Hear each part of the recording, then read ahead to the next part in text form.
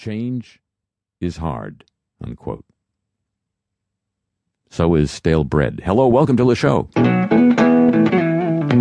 She's got pretty almond eyes. I was taken by surprise. She was standing at the show. Why, I guess I'll never know.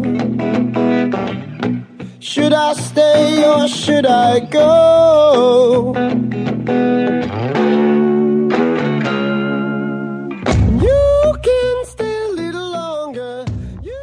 Sometimes you just have to kick out the jams and the jam-esses. From London, England, home of the marathon, I'm Harry Shearer, welcoming you to this edition of the show. An amazing week in the United States, at least.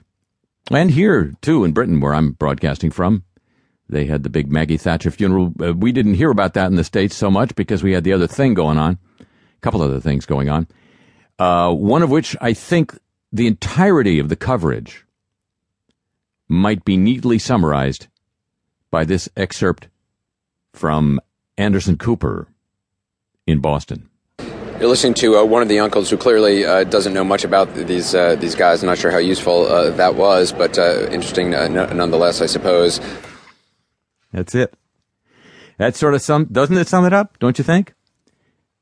Doesn't it appear to put a cap on that particular thing? Ladies and gentlemen, also in that particular thing, one piece of information I don't think the rest of us around the country were privy to, but it is from Boston.com, so it's got to be true. And it is, if ever old jokes came to life, this is the day.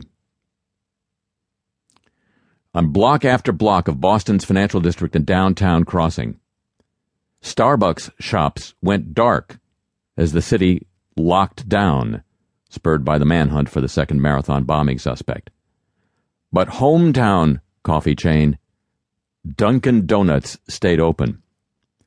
Law enforcement asked Dunkin' Donuts to keep some restaurants open in the lockdown communities to provide hot coffee and food, like donuts, to police and other emergency workers. Quote, at the direction of authorities, select Dunkin' Donuts restaurants in the Boston area are open to take care of needs of law enforcement and first responders, said a spokeswoman in email. I know, you couldn't. We don't write them. We just read them. Can't write that better. And now, ladies and gentlemen, we are proud to present Let Us Try, a ballad of the U.S. Army Corps of Engineers. Let us try to stem the tide. Well, the tide got stemmed good. In what he said is likely his last ruling involving levee and flood wall failures in the wake of Hurricane Katrina in 2005. U.S. District Judge Stanwood Duval lambasted the Army Corps of Engineers. We can help to make things grow. For engineering decisions he says were responsible for those failures as well as the legal process that has granted the Corps immunity from paying for the billions of dollars in damage caused by the flooding. Let us try. Quote, I feel obligated to note that the bureaucratic behemoth that is the U.S. Army Corps of Engineers is virtually unaccountable to the citizens it protects, despite the Federal Tort Claims Act. That's the federal law governing damage claims. Still quoting Judge Duval, the public will very possibly be more jeopardized by a lack of accountability than a rare judgment granting relief.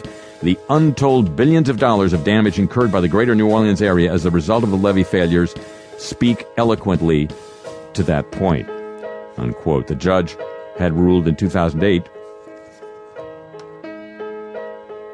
that the immunity clause did not extend to the Mississippi River Gulf outlet, a navigation channel, and therefore he found the Corps of Engineers liable for the flood damage in St. Bernard Parish and the lower Ninth Ward caused by the flooding related to the Mr. Go. That was upheld by the U.S. Fifth Circuit Court of Appeals, and then the same three-judge panel 6 months later last year reversed itself.